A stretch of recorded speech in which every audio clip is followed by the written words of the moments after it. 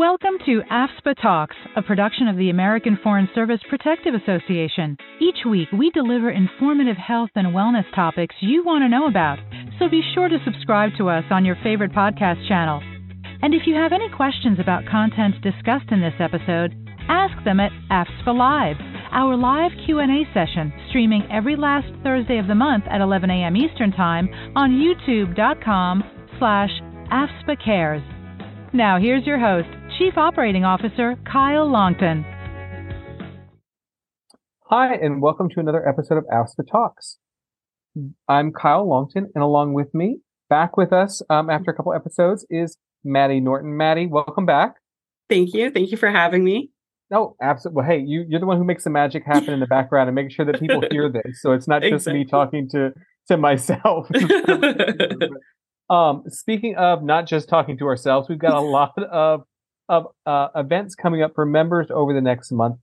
This episode should be reaching members on, correct me if I'm wrong, October 30th.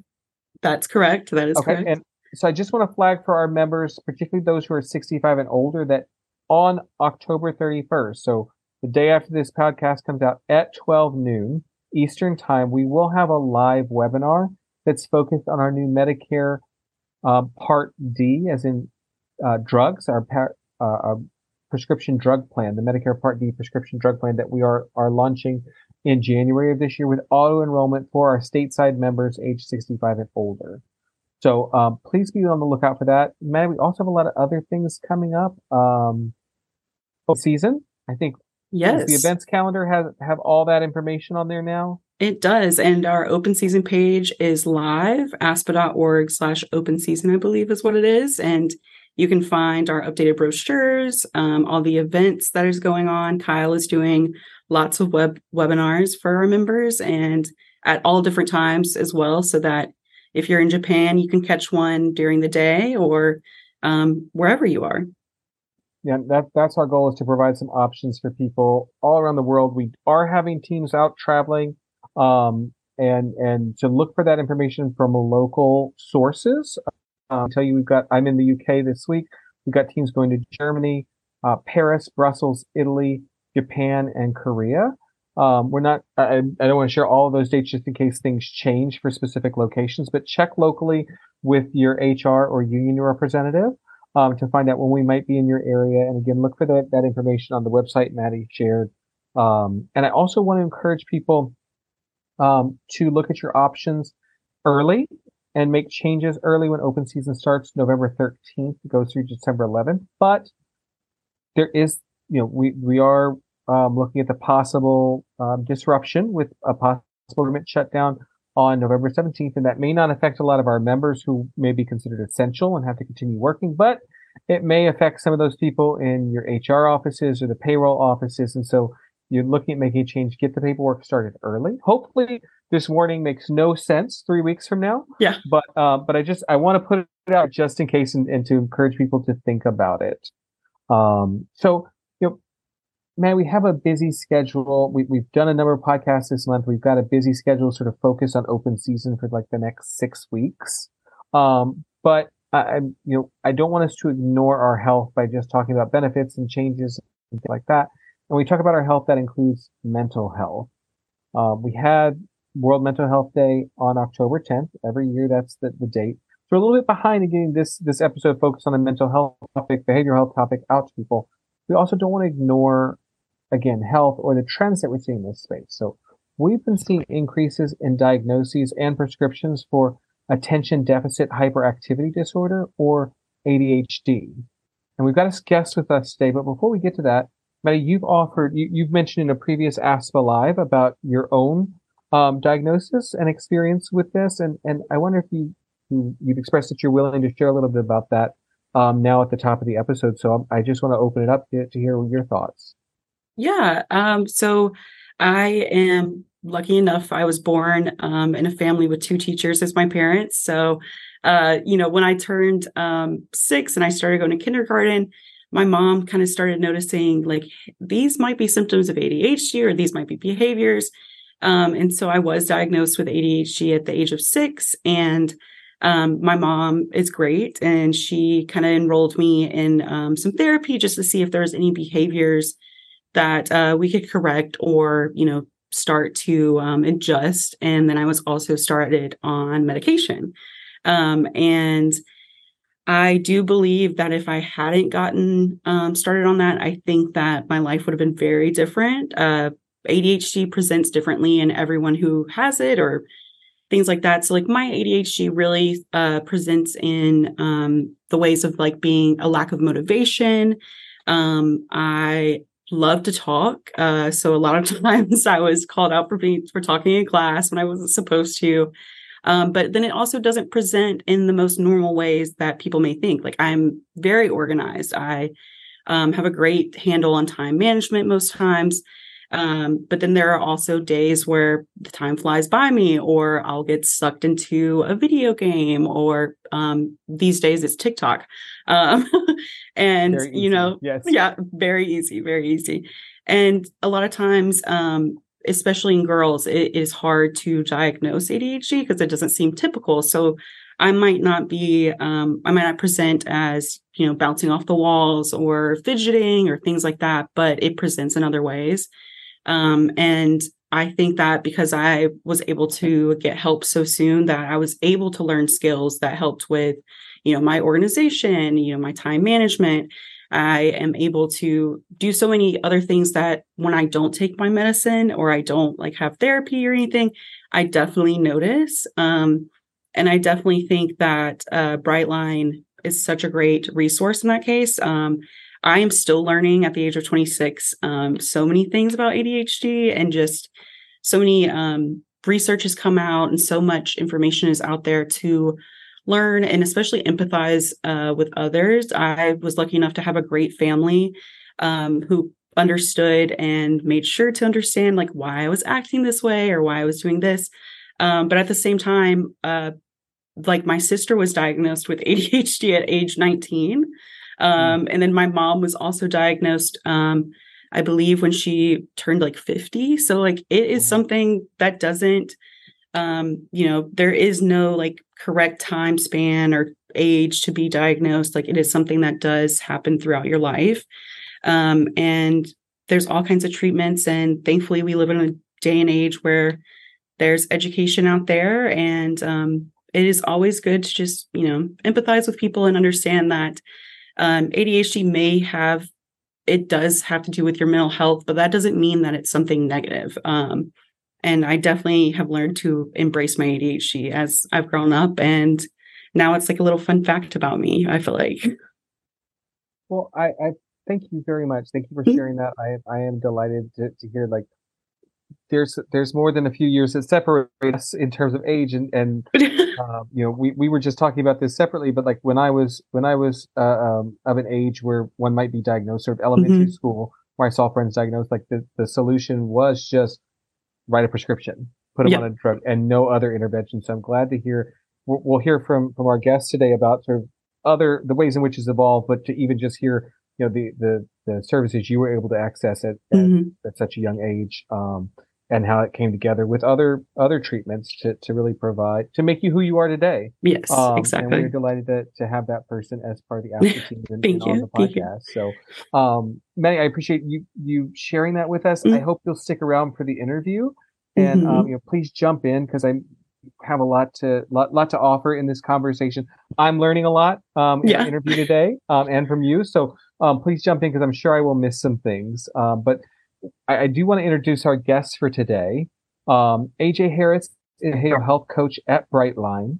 In past roles, AJ has focused on family intervention and treatment models and has directly provided care to caregivers and children alike. AJ has a master's in psychology with a focus on child development and cognitive neuroscience. AJ has spent a lot of his career researching, creating content, and providing intervention for children with ADHD, and we're glad to have him with us today.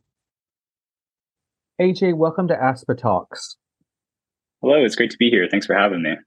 We're so glad to have you here and to be with us sort of at the end of October, which is Mental Health Awareness Month, and included mental health. Let me start again. I apologize. No worries. And it's not May. It's not May. It's I know. October. Okay. All right. Here we go. All right. AJ, welcome to AFSPA Talks. Hello. Thank you for having me. We're so delighted that you could be with us. And earlier this month was World Mental Health Day, so we're catching up a little bit. But we're also using this opportunity to talk a little bit of a topic that we've heard a lot from members, and we are also seeing a lot in some of the reports we get for our health plan, for the Foreign Service Benefit Plan, which is ADHD. And so for me, and also for maybe many of our listeners, I'd like to start off with some of the basics, starting with just what is ADHD? Yeah, absolutely. Well, I think it's a very important question. ADHD is one of the most common neurodevelopmental disorders, I would say. I think there's a lot of, we could say, conventional wisdom around ADHD, the evolution of it throughout the years. And, there's some misunderstanding around. So I'm happy to share a little overview of what it is and, my take on it, my experience with it as well. I would say one of the most important components to understanding ADHD is understanding the extent in which it impairs or affects an individual, right? So we're looking at things like social components, emotional components, cognitive functioning, really, the overall impact that it has on outcomes of situations and circumstances. Also, the various settings that it can impact, I think, is where, we see just a lot of substantial evidence around school, at home, sports practices, just all these different settings, right? One of the most important distinctions, I think this is what I make a lot with my members, those that I'm working with ADHD, is the key differences between what is a symptom and what is a behavior, right? I like to think of behaviors as what is objective, what can we see, what is occurring, and symptoms, obviously, this is more of the clinical side or the diagnostic side of it. So various symptoms, I think, associated with ADHD, you think of things like hyperactivity, hyperfocusing, impulsivity, struggles with task management, task orientation, organizational skills, and then, the all-encompassing executive functioning, right?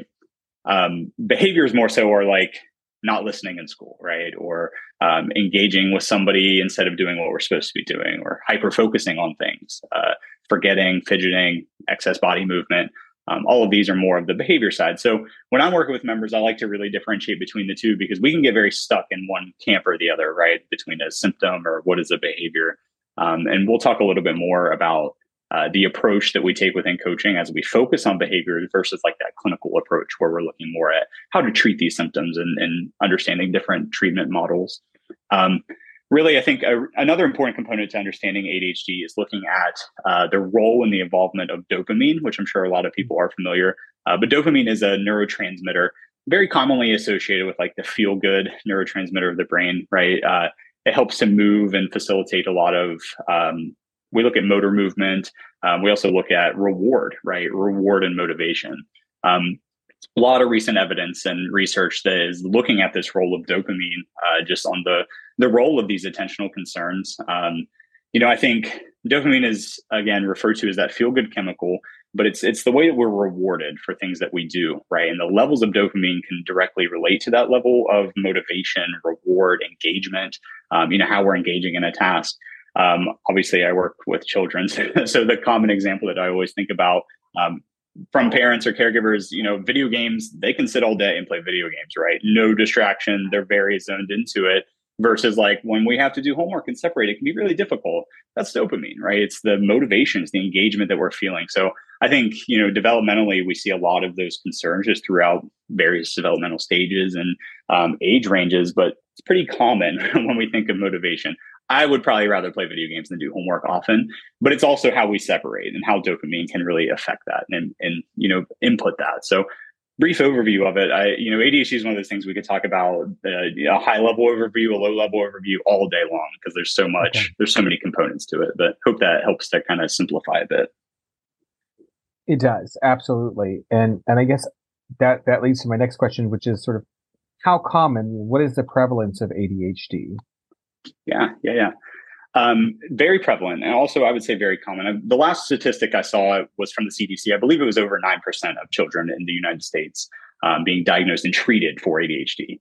And that's an important thing to think about too, is the diagnosis component and the treatment component. How many are undiagnosed or even misdiagnosed is an important consideration to make. Also noting that there's some surveys as a part of the research and evidence around the statistics that boys are much more likely to be diagnosed and treated than girls. And I think the figure is somewhere around 16% of boys in the United States who are children that are diagnosed are boys in the U.S. So I think that's an important factor, an important thing to consider. But we look at also the criteria for a diagnosis. I think that varies no matter where we are, regionally, state to state. The diagnostic criteria definitely is different and varies, which I think this is a bit of a struggle with ADHD, that there aren't as clear of guidelines or diagnostic criteria.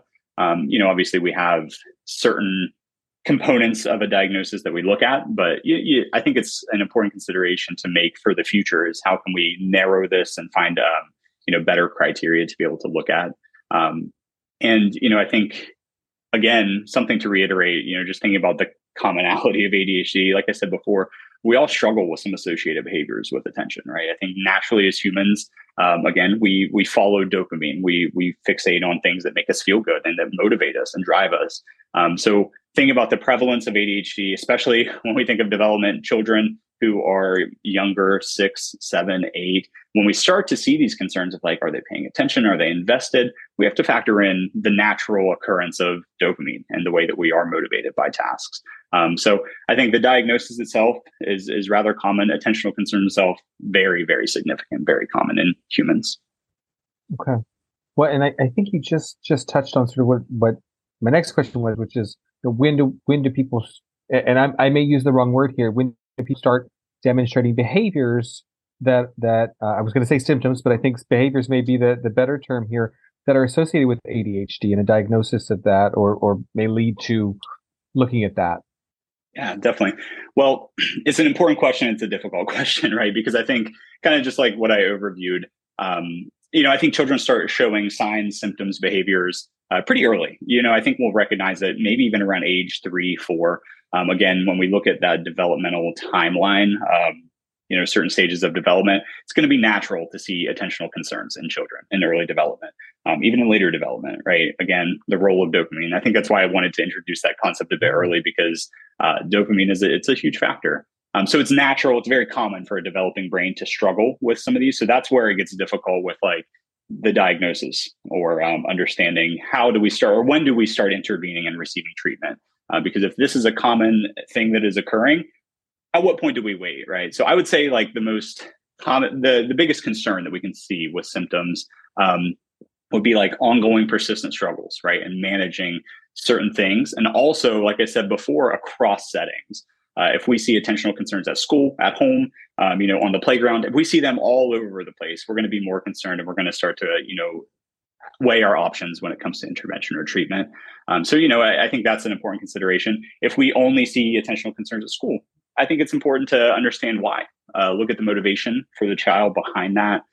Is it a class, right? Is it math class? For myself, it was always math class, right? Like I could sit in science, history, thrive. Get into math class is very difficult for me to maintain focus and attention. It's a numbers thing. So I think a lot of children have that experience as well. So it's good to factor and understand all things. The 3 core symptoms or the 3 core behaviors as well: inattention, impulsivity, and hyperactivity, right? We're looking at, again, across the board, the multi-systemic effect that this has really on ADHD. I think ADHD naturally will extend into adulthood as well. If we don't receive early intervention or early treatment for it. There's a really cool thing, and I'm sure we'll talk more and more about this, but when it comes to intervention and treatment, we think about rewiring the brain. A lot of neuroscience tells us neuroplasticity, meaning the brain is adaptable, the brain can change. Specifically, and more importantly, when we're much younger, when we're early in development, our brains are way more susceptible to changing. So it's good to have that intervention at that time because it's going to be a lot easier. I love the phrase, "You can't teach an old dog new tricks." It's kind of true for humans as well. Not necessarily true, but in the same sense. So if it develops into adulthood, if it's not caught when we're children, if we're not treated as a child, it's going to be we can definitely find systems and we can receive treatment into adulthood, it's going to be a little bit more difficult than it would have been if we received that treatment when we're much younger. But yeah, I think it's becoming more and more common too, as again, the diagnostic criteria changes, but a lot of adults being diagnosed with ADHD as well. Yeah. There's a physician, one of my favorite humans on this planet, Dr. Gabor Mate. He's a really wonderful physician. He works in a lot of areas of child development, trauma, ADHD, but he was actually diagnosed with ADHD as an adult. He has a book on it called Scattered Minds. It's really, really a wonderful read. But he talks about, his success in life. And then he gets to be, I think he was in his 50s or 60s. And he's like, wait, I have ADHD. And, he gets this diagnosis. He's like, what would my life have been? What would the shifts and changes have been? And so he also has a podcast, and he's featured on a lot of podcasts. So I would encourage anyone to look into his work. Really wonderful human. But it really puts it into perspective, right? Of, he's this highly esteemed and achieved physician who has done all these wonderful things. And then he had this kind of coming to terms of like, wait, I had ADHD this whole time. So I think it speaks a lot about, what ADHD is and how we can manage, but how can we thrive in the same sense as well? How can we kind of change and receive that early intervention to, maybe thrive more? So it's kind of undetermined, but yeah. And I think that's so important to talk about the growing number of adult diagnoses, because I think there was also child of the 80s and 90s here. There was a perception, I remember when I was growing up, that like, oh, they'll grow out of it. Mm-hmm. And so we'll just wait it out. And that turns out not to be the case. And so we're finding people who didn't have the early intervention. So we're seeing more diagnoses in adulthood when from what I'm hearing from you, it's a bit more difficult to manage, and to have as successful intervention. It can take a bit more time. So I think that's so important, for people to know that, like, it's also, I'm glad we're talking about this, because I think, at least when I was growing up, there was some stigma around this diagnosis, or sometimes there were jokes around it.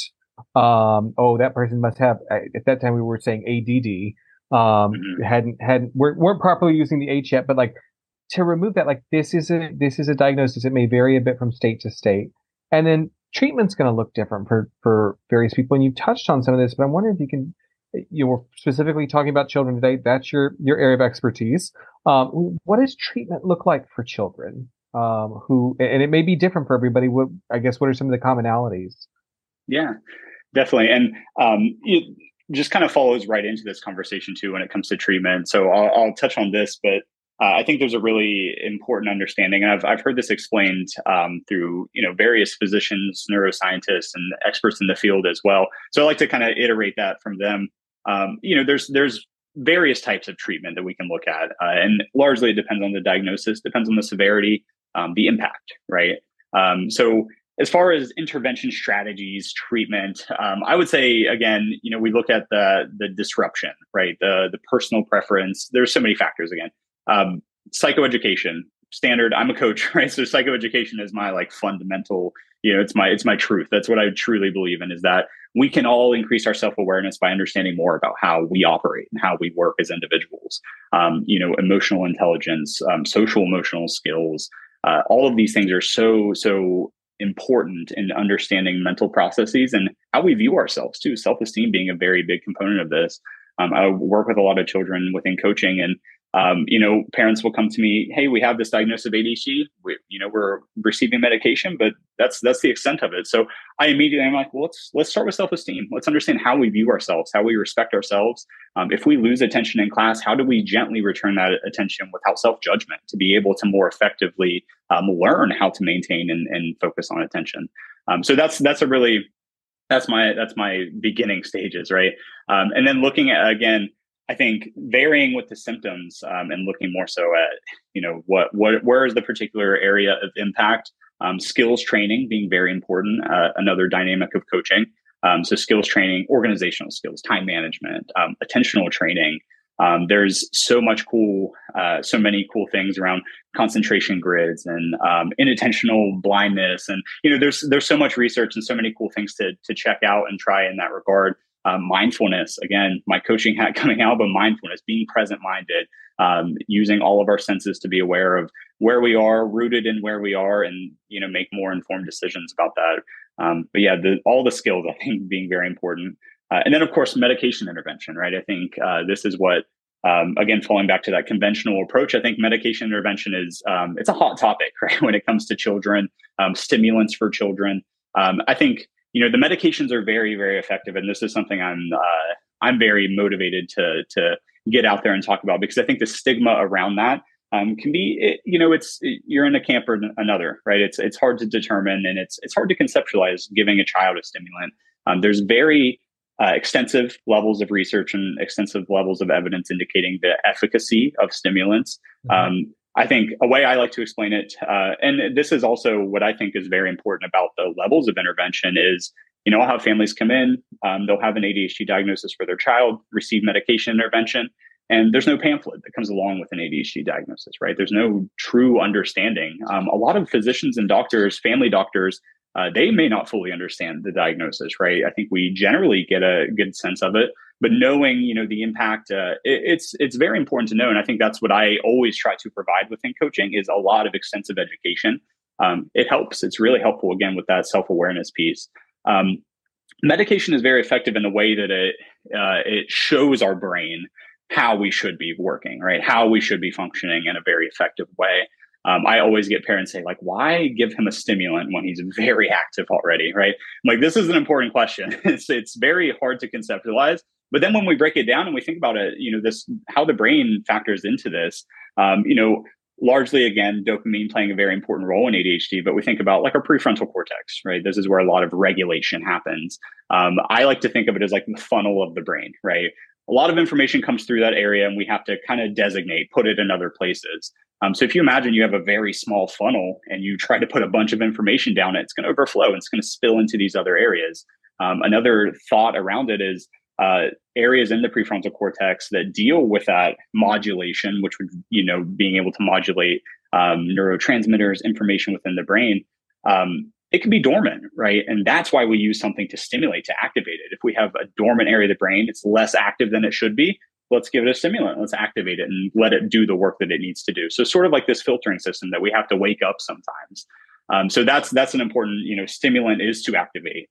There's Dr. Andrew Huberman. He has a podcast, Huberman Lab, and he talks a lot about a lot of children with ADHD are going to crave things like sugars and things that make them feel more active because they're naturally fulfilling that need within their brain, right? Even some adults, I've talked to a lot of adults with ADHD, and it's like, man, caffeine makes me tired. I could drink it before bed. I'm like, that is so funny because, it's your brain naturally fulfilling. It's like, I feel regulated when I drink coffee and when I, fulfill that need. So I think that's an important consideration, just the way that it's filtered. So again, I hope that can provide some insight to those maybe even struggling with that idea of a stimulant for a child, because when it comes to it, we're simply awakening, this area of the brain to make it more functional rather than like overstimulating an area, which is the common belief sometimes. Again, I'll fall back to education, right? Becoming more aware. I think no matter the treatment or the style of intervention that, somebody may choose, education is going to be one of the most effective ways to increase self-awareness. It's truly fundamental across all treatment methods to be able to have that education as a, main component to it. And that's incredible information, because I think that the particular questions around why would you take stimulant is a question that comes up for a lot of people who are either directly affected or indirectly affected, or just on the outside going, how's this work?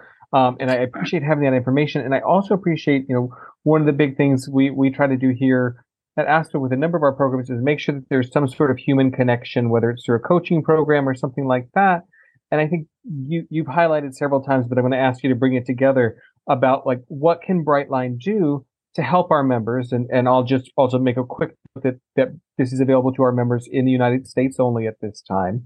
But there's a lot that we've heard it from you, but there's a lot that I know that you and your colleagues at Brightline Health can do to help not only a child who's been diagnosed with ADHD, but also their parents, maybe even siblings and others in their life who may be indirectly affected by this.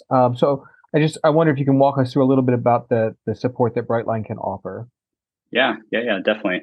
Well, I appreciate like the opportunity to kind of summarize that into how Brightline can handle and manage.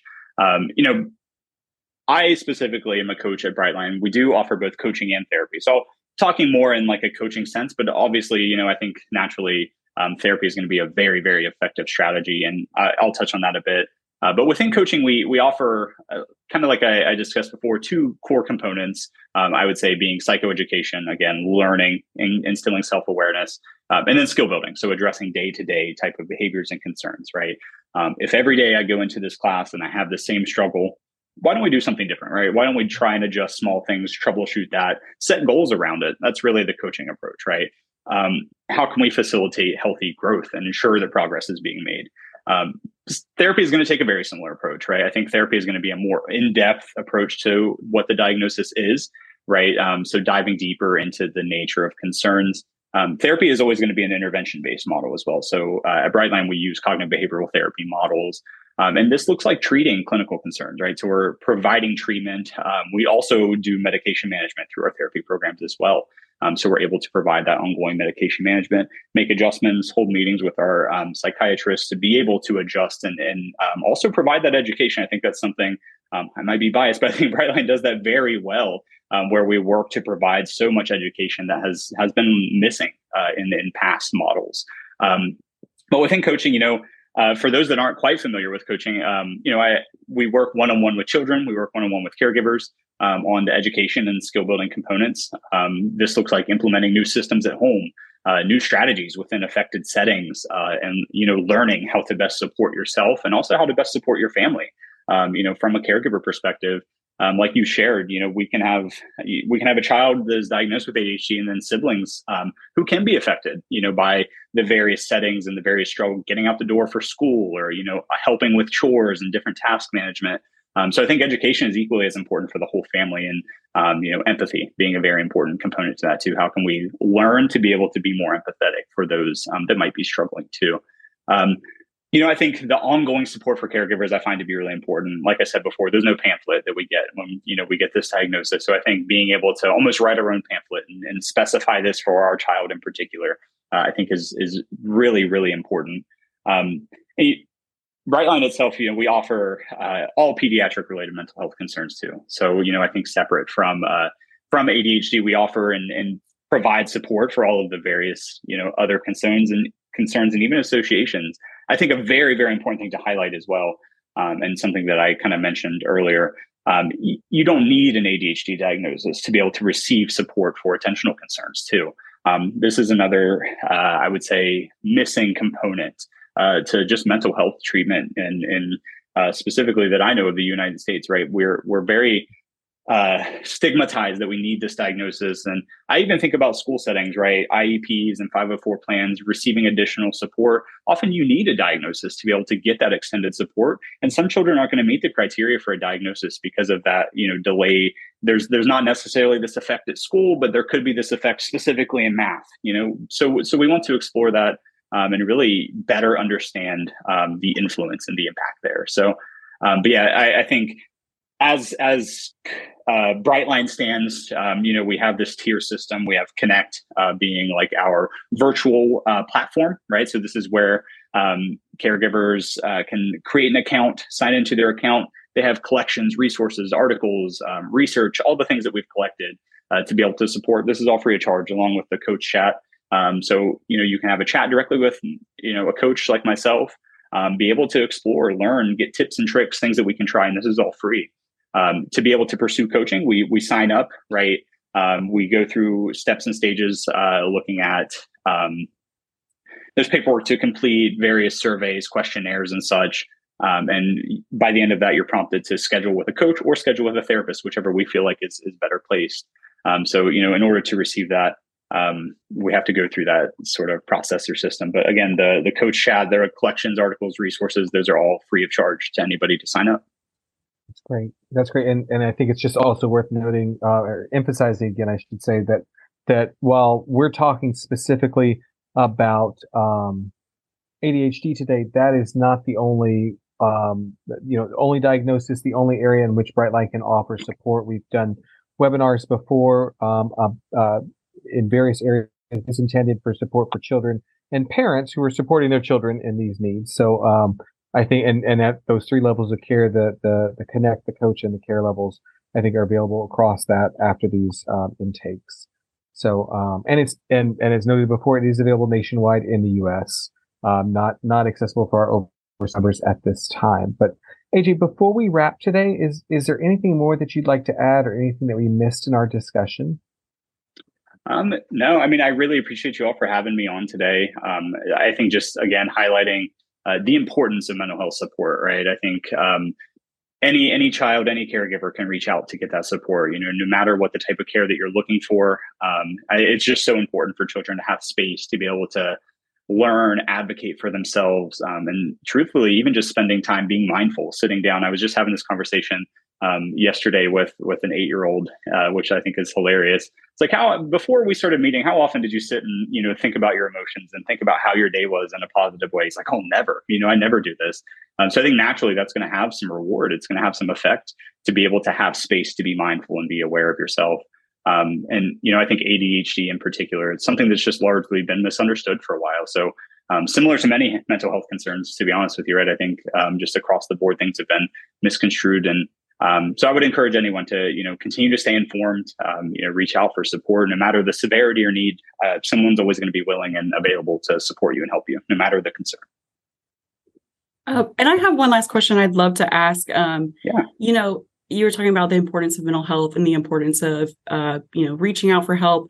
And I would love to hear what you would say specifically to parents or caregivers, or even maybe children or teens who are thinking like, do I have ADHD, or like, does my child have ADHD? Or maybe like a teacher reached out and said, hey, so-and-so is showing signs of this.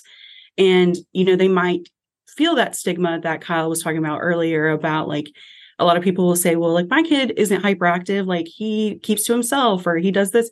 What would you say to parents who are nervous about the stigma that could be created if they do get their child, like their child does have ADHD and they, treat them to therapy? Like, what would you say to those parents who are kind of hesitant when it comes to, getting the help their child may need due to the stigma around it? Yeah, definitely. This is such an important topic, and it's so relevant. Something that I feel like I have conversations I have very often. My first thought to that is, let's look at the long term, right? Like just kind of like what I explained earlier. What is the long term benefit of getting support now? And that is, being able to thrive in any capacity, any stage of life. I think receiving that early intervention, even just receiving the education. I think very cool thing and something I love about virtual care is it's very discreet, right? If the stigma is there and it's something that, naturally you would like to avoid, I think virtual care is a really great option. Just the flexibility of it. I think that's our mission at Brightline is to really be able to work with families, meet families where they are. And, I think even just outside of Brightline, any sort of care that is going to work best for you, we want to think about the long term, right? The investment that it takes, because it is a process. And I think the earlier that you can get started, it's always going to be the most beneficial.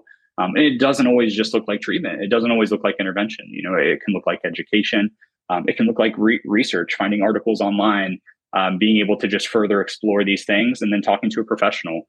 Again, through Brightline, we have our coach chat, which is free. And, all coaches are very well versed in all mental health concerns, but specifically with ADHD. So it's as simple as signing up and sending a chat. Hey, this is what's going on, right? How, what's your perspective on this? What's your take on this? And coaches even working with providing, evidence-based research and articles that can be able to, better inform. So it's such an important question. And I think, again, education important, but also investing in the future, investing in that long-term effect is that would be my approach or my take on that. AJ, thank you so much for joining us today. We really appreciate you sharing your expertise on this and your enthusiasm about your role as a coach in this area. And we'll provide some information just a couple minutes here at the end of the podcast about how members of Foreign Service Benefit Plan can take advantage of the services offered by you and your colleagues at Brightline. So thank you again. Yes, thank you so much for having me. Thanks to Maddie for sharing her own experience with us and for her insight in the conversation today. And thanks again to AJ for joining us and for the team at Brightline Health for making this discussion happen. To learn more about Brightline and enroll today and begin accessing their Connect features, as well as going through an assessment to find out if coaching or care may be right for you, please visit www.hellobrightline.com/FSBP. We'll also put a link in the show notes. Brightline health coaches and providers are considered in-network providers with the Foreign Service Benefit Plan in the U.S. Services are available only to those members located in the United States. No services are available overseas at this time. This has been AFSPA Talks, a production of the American Foreign Service Protective Association. All information offered in this podcast is meant to be educational. The views expressed by the hosts and guests are their own and do not necessarily represent AFSPA. Should there be any discrepancy between information offered in this podcast and official plan documents for the Foreign Service Benefit Plan or the other products offered by AFSPA, the policy provisions will prevail. Thanks for listening, and be sure to subscribe to AFSPA Talks to catch our next episode. Please rate and review us on your favorite podcast app and share feedback with us on Facebook, Instagram, or LinkedIn. Search for @AFSPA Cares. We'll be back in a couple weeks with some episodes focused on open season. We'll talk again then. Thanks for joining us this week on AFSPA Talks. Be sure to subscribe to our channel so you'll never miss an episode. If you have any follow-up questions about the topics in this episode, join our AFSPA Live Q&A session on the last Thursday of every month. We will be streaming live on our YouTube channel at youtube.com/AFSPA Cares at 11 a.m. Eastern Time to answer your questions. Thanks for listening.